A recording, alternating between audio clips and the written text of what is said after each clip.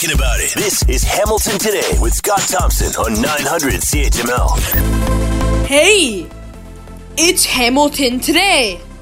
I'm Curtis Thompson, Scott's son. Ted and Diana are in the newsroom. Will is on the board. Remembrance Day is tomorrow. Don't forget to wear a poppy and pay tribute to those who fought for what we have today. Here's Scott Thompson!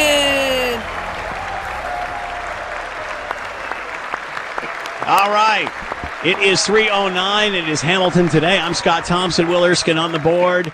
Diana Weeks in the newsroom, along with Ted Michaels. And Diana picking the song today, and she thinks she's going to stump me here, right? Have you not heard this song? Yeah, I think I've heard that song. What is that song again, Alicia? Fancy Like by Walker Hayes. Say it again louder. Fancy Like by Walker Hayes. Yes! It's like Tuesday night trivia right here on Hamilton Today. I think, like many, I call it the Applebee's song because that's what he's saying in the song. Fancy like Applebee's. It's in the Diana, Applebee's commercial. Diana, have you met my daughter, Alicia? Say hi to her. Hi, Alicia. She's saying the same thing, an Applebee's commercial. There you go. No, it's from TikTok too. Oh, TikTok okay. too. See, that I didn't know. TikTok too. Is that I think another there's one? a dance. There's a dance that goes with it, I believe. Yeah. There is. Okay, see, What I'm does in. the I dance look know. like? Can we do a little bit of this now? It's radio. No one's going to see. All right, there you go. I love it, Diana, when you try to challenge me like that. See? Although we are just so lucky that my daughter happens to be home today. Otherwise, you would have had me. You would have had me down on the mat counting it out. Simply because I'd heard it, because I know she has played it, but no, I couldn't remember what it was. And once again, who was it? Walker Hayes. Walker Hayes. There you go. All right. Diana and Ted joining us around the big round table coming up after the 4:30 news. All right. Another great day on Hamilton Today. Hope you join in the fun. You can send us a note, Scott Thompson at 900CHML.com. And the phone lines are always open, 905-645-3221, star 9900 on your cell. Alicia went out the door, but she didn't put my tent back up. If you hear the dog bark or an echo, you'll know why. All right. Another jam-packed show. Whenever the dog, that's not really the dog. That's just Will. I have a cough. People aren't even aware of what's live and what's Memorex nowadays. All right. And little the people to know, I've been back at the station for 6 months now, and we're just, this whole home thing's all of a sudden. All right. Let's move on. Brought the tent with you. I did. Yeah, it's kind of like a Pee Wee Herman sketch. I just take it wherever I go. All right, let's move on, please. All right, new polling from Nano shows that a significant amount of Canadians want to see a change in the direction of our pandemic aid, which is interesting because for the most part, I think everybody was quite happy on how all of the political parties work together to get this stuff out. But then when's the best before date? When do we end all of this? Let's bring in Nick Nanos, Chief Data Scientist and founder of Nanos Research, and with us now. Nick, thanks for the time as always. Greatly appreciated. It's great to join you and all your listeners. So we remember when Canadians were feeling quite supportive of all of this and everybody was, complimentary of all the political parties working together to get this stuff done. When did attitudes start to change and now Canadians want to see this pulled back a bit? Well, the interesting thing is I think Canadians are fatigued with the pandemic. Remember back in 2020, if we put the old time machine back in place, people thought that this would only last for about 6 months or thereabouts. And now we're back into 2021. It's November and it's still going on. And I think the fact of the matter is that when we look at this new survey that we just released for CTV News, about 2 out of every 3 Canadians believe that the stimulus should either end completely or be lowered. So right now, part of getting and putting the pandemic behind us is to start scaling back stimulus and for there to be some sort of normalization. Are you surprised that, 2/3 at this point want some reduction in that at this point? Are you surprised at those numbers so quickly? Well, I'm actually surprised. 7% think that there should be more pandemic government aid. So, that's a little over 1 out of every 20 and another 21%. So think of it this way, about almost 3 out of every 10 Canadians actually think things should continue as is. But, what hasn't surprised me is that people know that the stimulus costs money. The government has already done a fairly decent job. Whether you love or hate the Liberals, they were able to push money out the door and help Canadian enterprises and individuals, and that everyone knows that it can't last forever. At what point does this become a political platform, a political campaign message for whatever party as opposed to aid? Because you said there's still a small percentage of people that want to see more. We saw this with the minimum wage. When the minimum wage, whenever we address, the minimum wage rate going up, it's always about, is it a minimum wage or is it something that's supposed to be a livable wage, which to me is two totally different questions. So, at what point does this go from being aid to changing of political policy and the template of what Canada is? I think once the deficit numbers, if they're not under control, there'll be more and more Canadians saying, come on, people have to get back to work and not be supported by the government anymore, because in the ideal world, as many Canadians as possible who want to work and can work should be able to work. So I think if the deficit starts to ramp up, this will make this, what I'll say, political jeopardy for the government, and it'll probably be an opportunity, especially for a party like the Conservatives, which wants to be a little more fiscally prudent and wants to transition back. So for the Liberals, there's a fine line to tread. Yes, they have to take credit and should take credit for what they've done, but at the same time, people don't see super large deficits as something that should continue in perpetuity, but that they need to be controlled and managed over a longer period of time. How do you think the political, and you've sort of covered this, but how do you think the political parties are going to sell this? Because this is a solid group of people that say, all right, it's time to rein this back in. And in some it's or some parties are in favor of this, some are not. So how will this be used as a political football? Yeah, I think the only way for the government to effectively manage this is to telegraph as far in advance that that at some point it's all going to end and there won't be the same type of supports because they're not needed. So you don't see this turning into. So you don't see this, Nick, turning into a conversation of providing a livable wage or a basic income?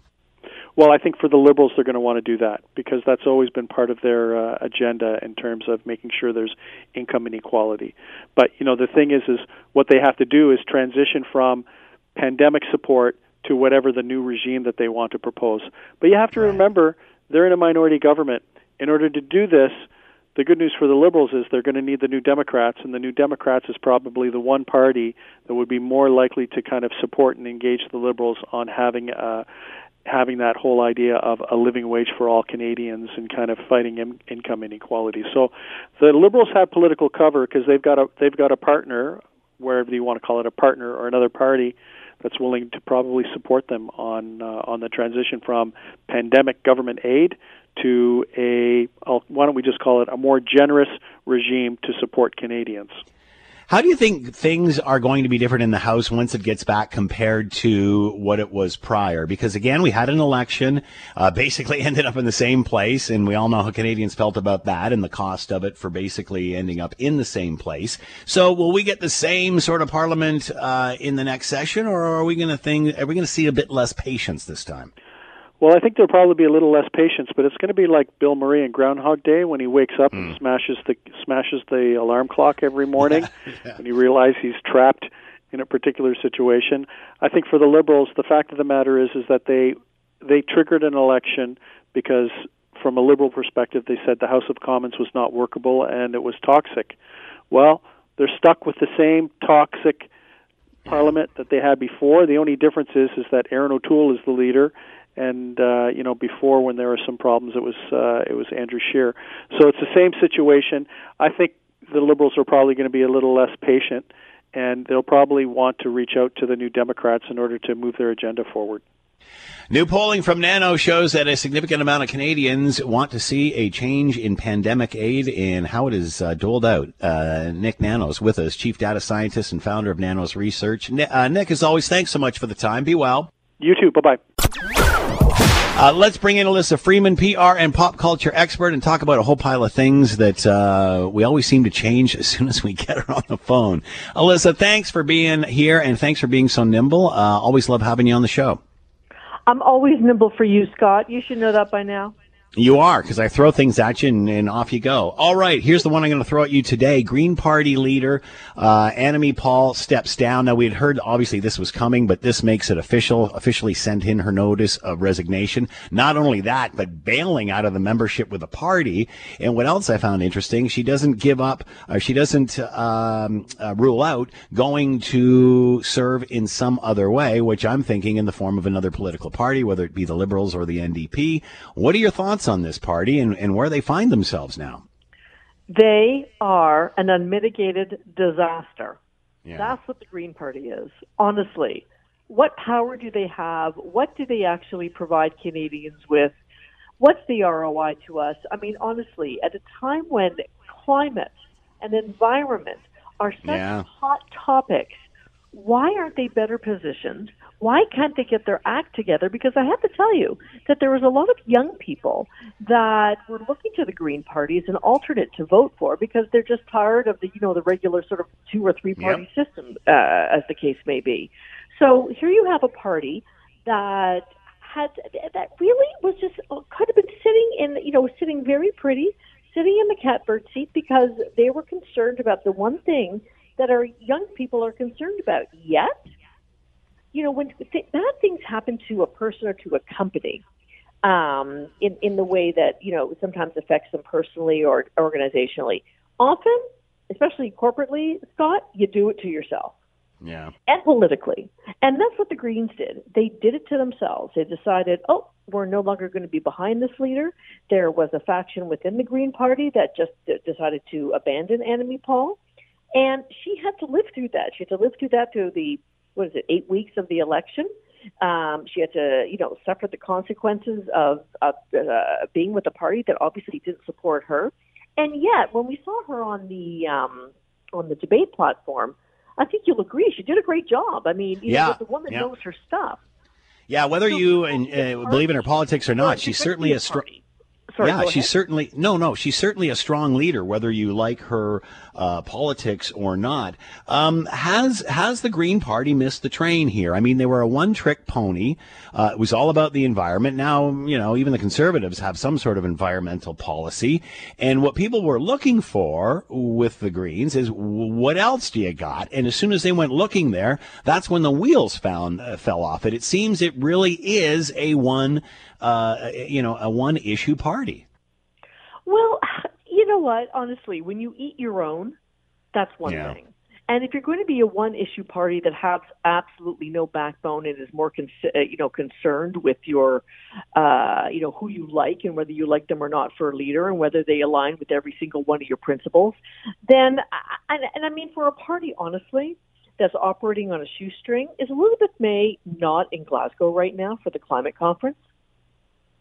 Yeah. So if she's there, they've got money somewhere, as opposed to crying poor all the time. I think, the Green Party either has to disappear or they have to have a strong reckoning to decide who are we going to be, and how could we be better to serve Canadians, not just our own self-interest. And you have to wonder, again, whether you agreed with Annamie Paul or not. She was a solid candidate, well-educated, well-spoken. I mean, who are they going to find that's going to do that for them? It's going to be a tough search.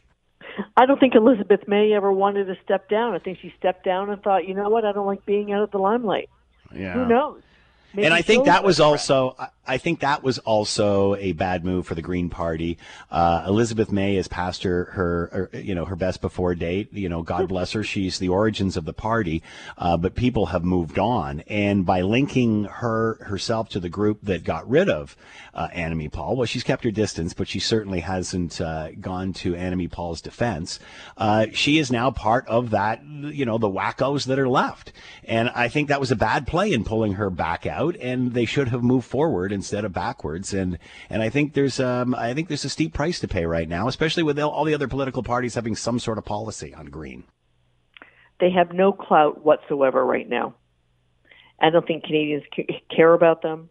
I don't think they care enough about Canadians, and they have to totally do a complete 180 as to who they are, what they stand for, and if they're going to stand for anything, get behind your leader.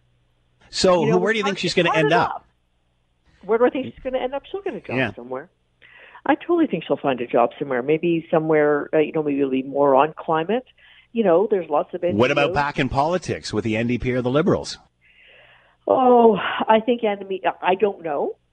But if I was Annamie Paul, forget it. I've done my political thing. I've learned a lot. I've been thrown into the ring. I can certainly handle the best of the best and the worst of the worst. Give me something else where I can actually affect change with a team around me that actually wants to help me do that. But the thing about it is, Scott, is that the next job that she takes, so if the same behaviors repeat and that, her team internally doesn't want to support her or the board or whoever, that's going to tell the tale. So she has a chance to rewrite her narrative, and it'll be interesting to see where she ends up. Good point. Alyssa Freeman with us, PR and pop culture expert, talking about the federal Green Party, and Annamie Paul officially handing in her resignation and stepping back from the party. Alyssa, as always, thanks so much for the time. Be well. And you too, Scott. Always a pleasure. It's Hamilton Today. I'm Scott Thompson. Will Erskine is on the board, and Diana Weeks, Ted Michaels in the newsroom, making their way around the big round table to talk about the pressing issues of the day. And I think that's the first time we have ever played Bieber on the radio. Is that accurate, Will? Once before to torment a guest. All in good fun. Well, you're tormenting me. How's that? Yes, All of you Biebs haters. My goodness. I don't hate We gotta Biebs. support the local Stratford boy. Why? He's from here. So? He's talented. You know what? I'm going to jump in with Diana here on this. People have trashed Bieber for far too long, and I think it's a little bit of we tend to do that. When a Canadian starts to get kind of popular, we need to happen. No. Why? No. when somebody... I'm not going to say it because I'll He makes No, good, you can say it. catchy You're music. retiring, Ted. You can say what you want. No, I can't.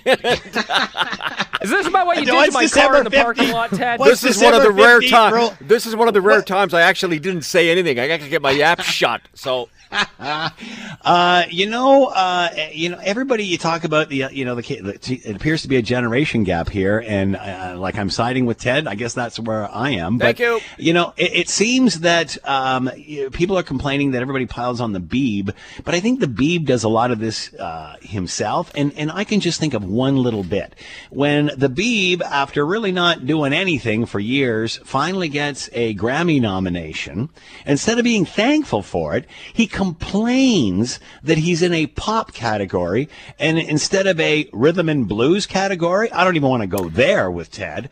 But to me, I think that's why people are going come on. I think that he was just trying to say what, was being said a lot. Like, for example, Lil Nas X was saying similar things about how he was wanting to be in the pop star category, but he was, typecast into the R&B category. And I think Bieber was just trying to kind of say the same thing, that it doesn't have to be that way. It's about the music, regardless of, skin color, culture, that kind of thing. That's what I think it was more about. Bieber is not But R&B. that's just me.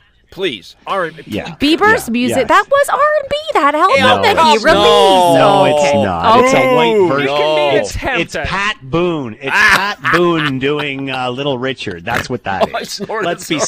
serious. Yeah, absolutely. Look I it feel up. like I have no one that's agreeing with me here, so It's I'm all just right. going What to stop. happened to Will? He was there. He was all over this. All right, enough of. It's See, okay, this has gone. This has gone away from the actual food product to the man's recordings. That's not where we wanted Yeah, are this the to go, donuts kids. good? Because that's all that matters. So yes, will a Bieber bit now make you love the Bieber, Ted? No. Ted doesn't like Tim Hortons donuts anyways. He's a donut snob. Yeah. He's said it many times. That's right. That's right. Oh, he's like into the big monster donuts now. Granddads, He's into right, Ted? Wow, Yep. there you go. Yeah. So, Diana, you're all over the Bieber bit, though. You think this is a great idea, and I let's be think it's honest, nice. this is Tim Hortons trying to, skew a younger demographic than the people that are. Well, I'll leave it at that. I was going to use Ted's name there, and that's just not nice.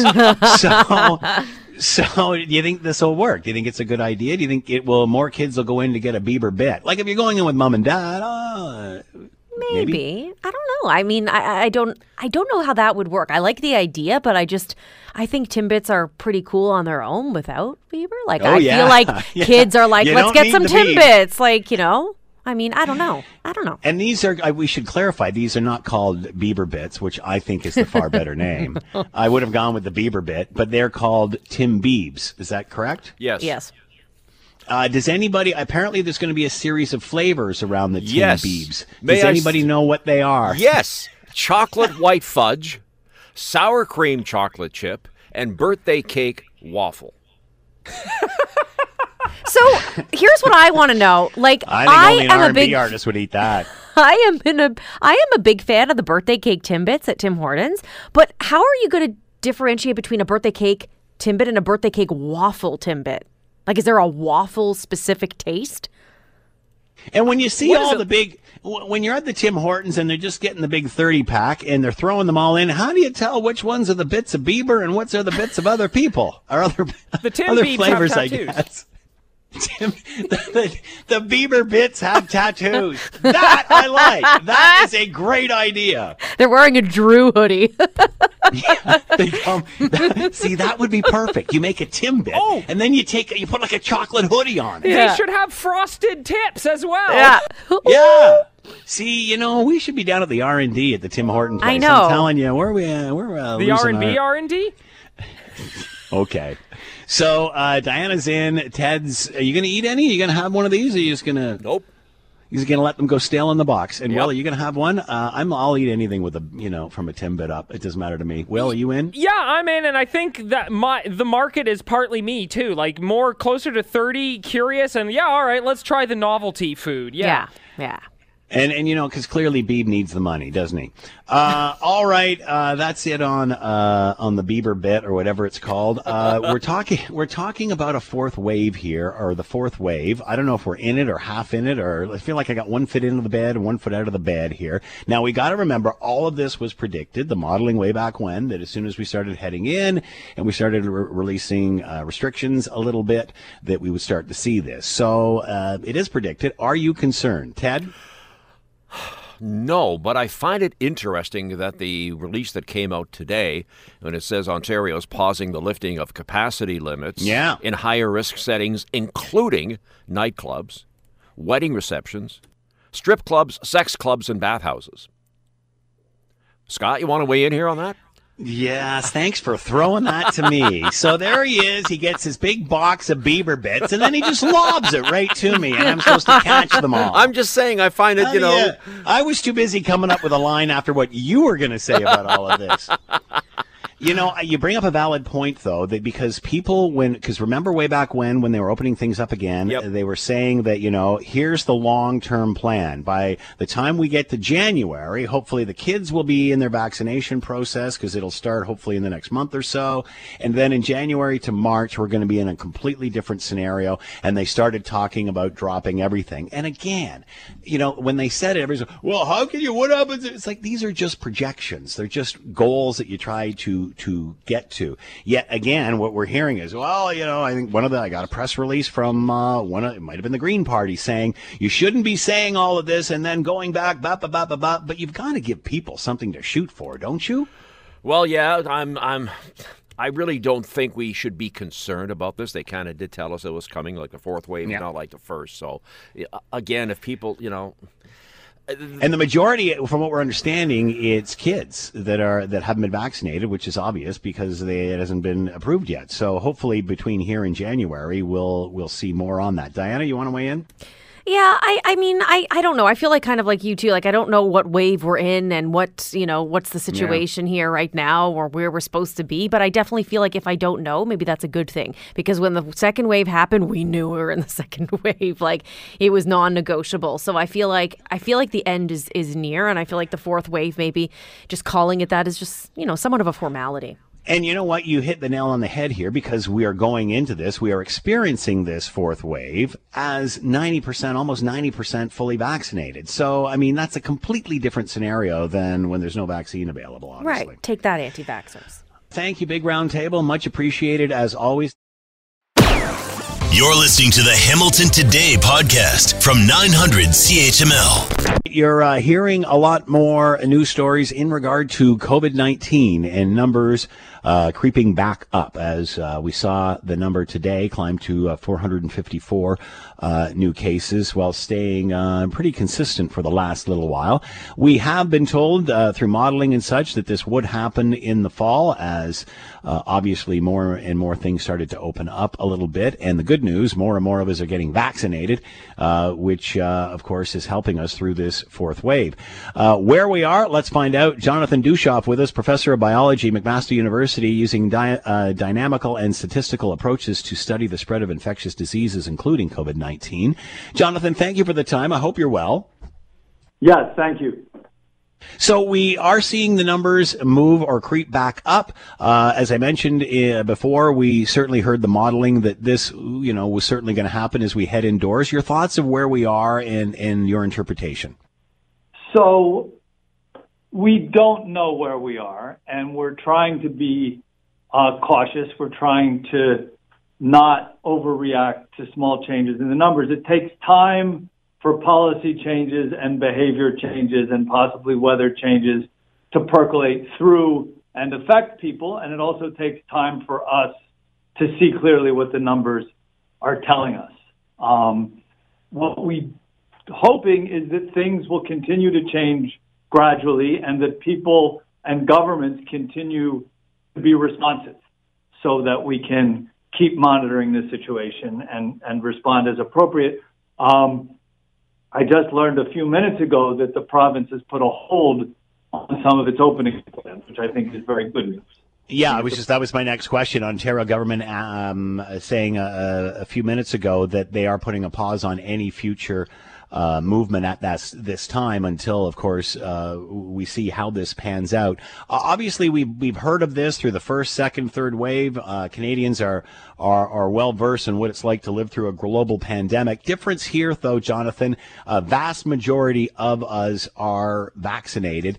Is this mostly younger people, specifically those 11 and under, that haven't been able to get vaccinated yet? So those are the largest single group of cases so far, and that's a good sign, both in terms of how the vaccine is working and also in terms of our experience in terms of how sick people in different age groups get. So I haven't heard anything in the last couple of days that would change the overall pattern. That said, the virus is evolving, and we do want to, one of the reasons we want to move slowly is want to keep paying attention to the possibility that it might evolve in a direction that would make the vaccines less effective. Are you concerned that it is the majority, those obviously we know that are unvaccinated, but not only adults, but those that simply are not eligible to be vaccinated yet? What do you anticipate as we get, hopefully to the end of November, this becomes approved for kids 5 to 11 by Health Canada? How much could that change the trajectory here as we, say, head into January or February? So there's two questions there. So let's, you threw me a little bit with January or February because COVID is very new. We don't really know how it responds either to the physical weather or to our behavior changes, especially now that we've moved a little closer to normal. So I don't want to be too confident, but the potential upside of vaccinating the 5 to 11-year-olds is really large. We've seen in influenza, for example, that vaccinating school children can really dramatically change the dynamics in the whole population and specifically in the adult and older adult population. So there's good reason to be optimistic but not overconfident that getting a lot of shots into the arms of children could really put COVID back on the retreat and maybe, I don't want to say it, but maybe be a big step in getting things really back to normal. Are these kids that are getting sick in this age group 5 to 11 that is not vaccinated yet, are they getting as sick, or because they're young kids they are not? Obviously they can still spread it, but are they becoming as ill? I don't want to minimize it, and it's been a pandemic. We've heard these horror stories, and certainly we want to do all we can to avoid children getting sick. Mm-hmm. But COVID in young children it's a serious concern, but it's never really been a pandemic level concern the way it has been in older people, right?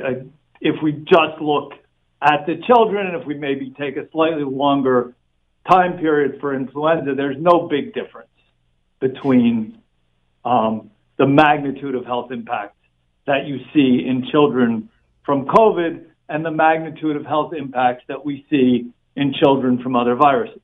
That's not to minimize, that's not to say that we shouldn't be concerned about them, but it's not the same sort of, it's not calling for the same scale of response as the COVID health effects that we see in older adults.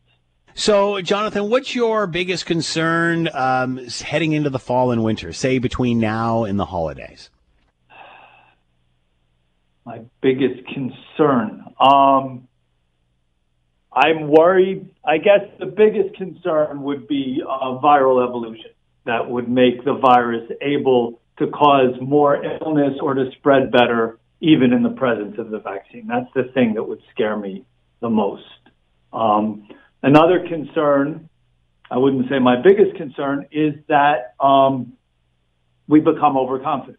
So I would like to see schools and hospitals doing more to clarify and to enforce their vaccine and masking policies. And I would like to see local and provincial governments doing more to regularize these and publicize them and perhaps mandate better practices. All right, we're not out of it yet. We got to keep up with the protocol. Jonathan Dushoff with us, professor of biology, McMaster University. Jonathan, thanks so much for the time and insight. Much appreciated. Be well. Thank you for having me, and be well yourself. Let's talk politics with Tasha Keridan, principal and navigator and a lecturer with the Max Bell School of Public Policy, McGill University, and with us now. Tasha, thanks for the time. I hope you're doing well. Yes, thank you. Hope you too. Your latest column in the National Post, A Political Lifeline, arrives for Aaron O'Toole, courtesy of the NDP. You're speaking of chatter between the Liberals and the NDP that there is or could be some sort of coalition or some sort of agreements made. The NDP and the Liberals flatly deny all of this. What's in this for the NDP? Why do they keep propping up this government, and in the end, it's the Liberals that get credit for it all? Well, a couple of reasons. First of all, they didn't increase their seat count. In fact, they got fewer seats this time around. So really, they don't have any interest right now in trying to, I guess, improve that score. They didn't do it last time. They also don't have any money. Fundraising for the NDP has not gone as well as for the other parties. So they're in a situation where they do have a balance of power. They do have some power they can wield, but they're kind of doing what they would have done anyway, which is they are just going to go along with things until it doesn't make sense anymore. So we're talking the usual dance that is done in a minority government, and probably a couple of budget cycles. 18 months is the average. And at that point, one of the other parties will pull the plug and say, we're not going to support you, and the NDP would be in a position to do that. But until then, they don't really have any interest. Even if the Liberals do steal their thunder, they will take credit for it and say that, that was the things they got the Liberals to do. You said something interesting. You said improve their score. How do they improve their score? Because many were expecting, especially the polling, this election and the last one, Jagmeet Singh was going to be the next big thing, and it never, ever materializes. Is it time for a new leader? Is it time for, although, obviously he's done a great job for them, but just can't seem to move the meter in any way. How do they go forward with this? I don't think they're going to get a new leader. I think that Jagmeet Singh is going to have quite a bit of rope, so to speak. I think that he, the NDP is in a difficult situation because they really got squeezed last time because there was a polarity that developed between the Liberals and the Conservatives. And whenever that happens, the NDP gets squeezed because Liberal voters who feared a Conservative government, or Liberal NDP switchers, or progressive, in quotes, voters who feared the Conservative government could become a reality, scuttled back off to the Liberals. They're not going to take a chance on the NDP. And that's something that the NDP, continuously comes up against. They are always facing that issue. They face it in Ontario as well, provincially. So what happened here was the result of that dynamic. The Tories started to rise. The NDP stock fell. What's interesting, though, is, to your point, is how do they grow that? How do they change that needle? Well, one thing is if, they have more of an appeal to some of their traditional voter base, union voters and the progressive left as well. But unions have been, very supportive of the Liberals of late in the last election. So I think they really need to cultivate that base and say, well, how do we get back to the roots that we had, that base, and also in Quebec, because that's where they lost a lot of ground over the last 2 mandates. So how does Erin O'Toole take advantage of this lifeline? Well, Erin O'Toole is probably really smiling right now because no one's talking about vaccines. So, at least for today, he's got a lot of problems with his caucus, the caucus that's been formed, the Liberties Caucus, as they call themselves, around the vaccine mandate. Yeah. And so he has to really focus on, and he did this, drill down on the notion that affordability is the issue, and this alliance, coalition, whatever he wants to call it, puts that at risk for Canadians. It's something you're going to hear a lot coming back. It is a real issue, actually, whether your perspective is that the coalition or this alleged coalition puts it at risk, or just the Liberal government in general puts affordability more at risk. Affordability, inflation is up 4.4% this quarter. It was 4.1% last quarter. It's growing. This is something that people will feel every time they fill up their car or go buy some groceries. So it's an issue that will not go away. And O'Toole has to, show why the Tories would be better able to handle it than the Liberals if he wants to really make some headway. All right, can't let you go, Tasha, without asking you your thoughts on what is happening today with the Green Party. I guess we all expected this, but officially resigning today, Annamie Paul, and not only that, but yanking her card. I'm not playing anymore, but also kept it open to maybe service in another way. Could she go to another party? What are your thoughts on all this mess? I don't know what party would really want her at this point. I think it's unfortunate for her. She did deliver, I thought, some very strong performances during the debate. She was. She certainly has her principles, but unfortunately the internecine fighting in her party, plus her really poor showing in her own riding of Toronto Centre, really sealed the deal, I think. She lost twice. She's now out as leader. I don't really see other parties running up with open arms saying, hey, join us. So maybe she should go on to just other things. A strong leader, though, some may say. Could that not be of use to another party? It could be of use, but the problem is that she failed to get along with the people she had to within her party. Now, I'm not privy to all the internal workings of the Green Party, but the fact that things were so toxic at one point would probably give some people pause, because they might feel, well, we don't know the full story either. Do you take a chance that something like that could develop within your own organization? It's the last thing you want. So I don't know. I think she should take some distance from politics for a while, or she could also potentially, if she really wanted to, run at another level of politics, like municipally or other, where there isn't that level of party cooperation. So she'd be herself. She could present her own views, and maybe that would be a better place for her at this juncture. If she ever wanted to return to party politics later, it would pave the way for that too. We've got very little time here. What does this mean for the party? Is this just a group of extremist radicals, or is this a credible political party?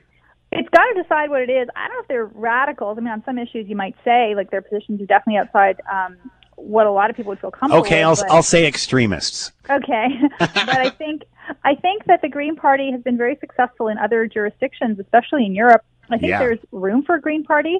I just think that it needs to be a vehicle for more than just, the leader as it was for Elizabeth May for a very long time. And, it's got to figure out what it is, where it fits in the Canadian spectrum of parties, where all the parties are really, especially the Liberals and the NDP, talking up the green agenda. So.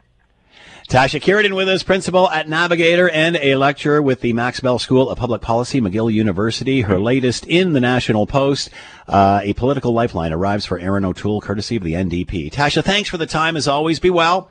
Oh, my pleasure. Thank you so much.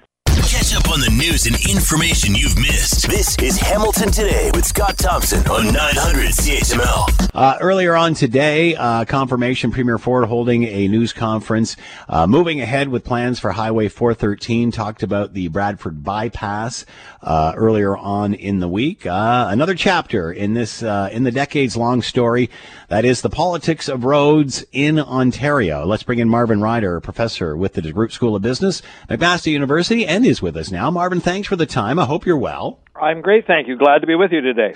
So I've said this a lot, and I may have said it to you, Marvin, over the years and such. What is it about we don't like building roads here or highways? I remember very vividly, and I may have said this to you. I'm boring you. I hope I'm not. I remember very vividly 20 years ago, Dalton McGuinty at a news conference saying, I am not interested in building any more roads in Ontario. And as a result, they didn't. Of course, there was transit projects there, but, that's only one part of the solution and certainly hasn't done much to help the congestion. What is it here? Do we, more and more people coming in? We had a housing guy on earlier in the week said we need like 40,000 new homes in the GTHA every year. Why do we not like to build roads here? Can I get to that question and just come back to it in 1 second? Yep. So this whole thing begins with a simple premise that Ontario is going to grow. Given Canada's goals around immigration, what have you, the population of Ontario over the next 25 years is going to grow by roughly 5 million people to a total of 20 million. The problem is, when I say that to you, that 5 million is not going to be spread equally over the province. In other words, Thunder Bay isn't going to get a large number of those. Sault Ste. Marie is not going to get a lot of those. Sarnia is not going to get a lot of those. Almost all of those people are going to locate in the GTA or the GTHA, the Greater Toronto and Hamilton area. So how do we accommodate them? And there's certainly a school of thought that says, okay, we're going to go up rather than out. We want density. We don't want sprawl. And I get that, and I fully understand that. If I look around the city of Hamilton, I look around any city for that matter, there's often a lot of parking lots and other poorly used spaces where you could go up and build a 20-story, 30-story tower. However, when you look at what consumers do, consumers have choice, and a lot of consumers don't want to go up. They want to go out. They want their little piece of the world with a green space around a house, a yard for the kids and the dogs and everything to play.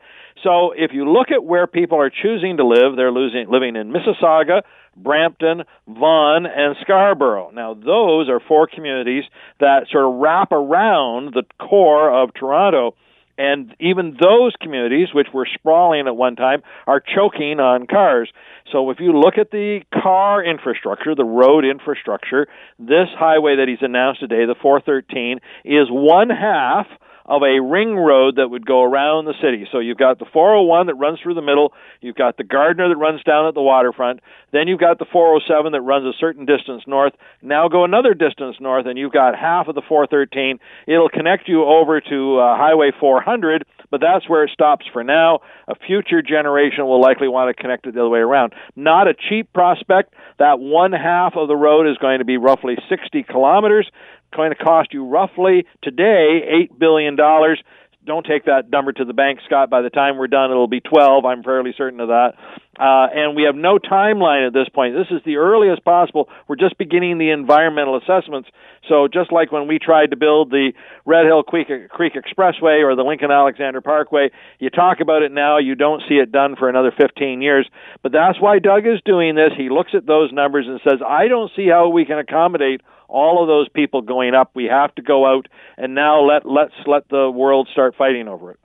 Is this not a balance of the two? Because it seems it's always the fight of the extremes. It's like, no, we can't go, that's urban sprawl. We can't have that. We need stacking us up in apartments in the city. I mean, is the solution not a combination of both of those? Because it's two different customers. It's two different lifestyles, two different people.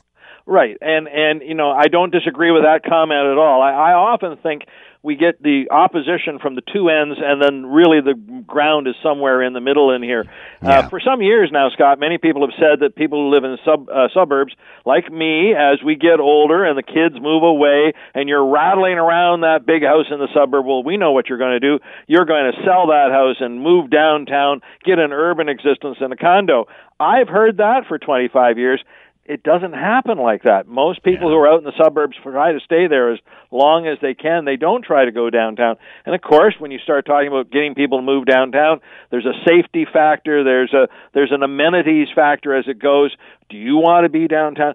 So I don't know that there is an easy answer. And I think what Doug Ford is saying in his crystal ball, he doesn't see any way to accommodate the number of people we have to without starting to build the road. One other quick thing, you don't wait until the population is all there to build the road, or you'd even make things worse. You've got to build this kind of infrastructure, much like the LRT in Hamilton, before you really absolutely need it, because you'd never be able to build it if you have the density that deserves that kind of infrastructure. It seems the argument always is, Marvin, if you build the roads, they'll just fill up and be congested. Well, you could say the same about a neighborhood or a skyscraper. As soon as you build it, they're going to sell, and then you're going to need more of them. I mean, that is growth. That's the reality. Well, and I'll repeat that. That is the reality. If you believe in the population projection that says we're going to add 5 million people, if you divide... Is there some reason not to believe that, Marvin? Because, we've seen extensive growth for the last several decades. Is there any reason not to think that won't continue? Well, I'm going to say no. Now, I'll be candid. I don't know if it's going to be exactly 5 million. Maybe it'll be 3.5 million. Maybe it'll be 6 million. I don't know what the world's going to hold over the next 25 years, and maybe there'll be another pandemic. Who knows? But the thing is, it's not going to stop, and we need to plan today for the communities that we want in 2030, 2040, 2050. Marvin Ryder with us, Professor, DeGroote School of Business, McMaster University. Marvin, as always, thanks so much for the time. Be well. I will. Thank you. Twice in one day. All right, it's not that I don't like the young lad. Okay, maybe it is, but I'm not supposed to. I'm an old guy. And again, for me, it goes back to that, I got a Grammy nomination, but it's in the wrong category. I don't know. I'd just be happy to get a Grammy nomination if I was a artist. Anyway, we'll chat about that and other things. It is 5:51. It's Hamilton Today. Will is on the board. I'm Scott Thompson. Ted and Diane in the newsroom. Scott Radley joining us now from the Scott Radley Show. You'll hear it right after us. And, of course, columnist for your Hamilton Spectator. Scott, how are you today? Doing great. How are you? I'm doing well. You going to get the Bieber bits? You going to get the new... I'm sorry. That sounds really inappropriate. I think, they're called... What are they called? Tim Biebs. Tim Biebs, yeah, they're Tim Biebs, but I think Bieber Bit's a way better name, don't you? You know what? A little bit of Bieber. There are so many things that I would say about little round items called Bieber Bits that I just don't even want to get walking down that pathway. We've become too politically correct. Come on, get it off your chest. Yeah, I already have. People know where I'm thinking. Anyway. No, don't do that, because then I'll have to do the extra hour or two once you get canned. So no, don't do that. That's right. You'll be the one filling out the CRTC paperwork. It's your show. Exactly. Oh, I never thought of that. Oh, yeah, it still is my show. Yeah, keep it closed there, Scotty. So I guess this is a way for them to hit a younger audience, younger customer. Do you think this is going to work? No. No, wait a sec. Diana Weeks, she's like all over this. She's like, she can't wait to get a box of these things. So it may work as far as the packaging, because some people may remember Flutie Flakes when Flutie Flakes, and they were just you just want the collector's item box, yeah, exactly. So they were just cornflakes. They didn't have some sort of special essence of Doug Flutie on them. They were just cornflakes, but they had the box that was the thing. So maybe the Tim Biebers or the Bieber, whatever you called them, maybe someone for the packaging might work with a certain demographic. I was thinking today, okay, so if we're doing this here in Southern Ontario, I want to see what Starbucks without in Seattle comes up with. Like if they now serve croissants with pearl jam, maybe. Oh, yeah. Could start a trend here. Bring in your local artists, come up with something to drag it in, Nirvana chips. I don't know what you could come up with, but yeah, there's some ideas here you could do. We were talking about around the round table, because this was the pressing issue of the day for us, clearly, about, what does a Bieber Bit taste like? Does it, what is it? What? What does it, does it have a certain, and believe it or not, Ted Michaels had all three of them. There's going to be three of them. He had exactly what each one of them was. So he's clearly done the research here. But we were thinking it might be cool if, and I think Will brought it up, you put a hoodie on the Bieber Bit. So what you do is you take chocolate and you kind of make a thing with it looks like a hoodie on it. I would think that the first thing is they'll be light and fluffy and generally inconsequential as you eat it. Now, Scott, that's not a nice thing to say. Too much saccharin. You're insulting all the Bieber fans out there. Yep, I don't know what else. We'd have to think of what else would go with that one. But why not? You know where they should have done this? Forget Tim Hortons. When you go up to the Rideau Canal in Ottawa during I know what you're going to say already. And they have the Killaloo beaver tails. Now, if you had the Killaloo beaver tails, now you're onto something. A Bieber tail. Now that's going to get you in trouble, Scott. That's going to get you in trouble way more than a Bieber bit. What does a Bieber tail look like? Well, it looks like a beaver's tail, only it's now you just renamed it, I guess. I don't know. Does Justin Bieber have a tail? Not that we're Bieber. Now I can't even say his name. I'm all confused. But it is. Look, I know that every place these days is looking for something to stand out from the crowd because there's a million different restaurants and cafes, and a million different cafes. So maybe it'll work. I think you and I clearly, as we talk about this, and probably Ted. Not really in the demographic they're after to begin with, but as I say, for the packaging alone, maybe you'll get a bunch of people that will say, yeah, okay, I'll give that one a go. I don't think the Bieber bits are going to be any different than the other ones. You know, the kids, they're going to be saying, the staff's going to say, oh, geez, we're out of Bieber bits. Oh, just throw these in there. The kids are going to put it in the Bieber box for be good. They'll just be tattooed. That was another suggestion. Do they have some sort of tattoo on them or, that kind of thing? All right. You know what? We have given so much publicity to Justin Bieber. I hope they're going to send bits. a whole bunch of them to your They studio. better be a giant case of these things delivered to the newsroom as soon as they become available. All right, Scott. This conversation will continue with a big glass of milk after 6 o'clock. Scott Radley from The Scott Radley Show and columnist for your Hamilton Spectator. As always, Scott, thanks so much. Have a great show.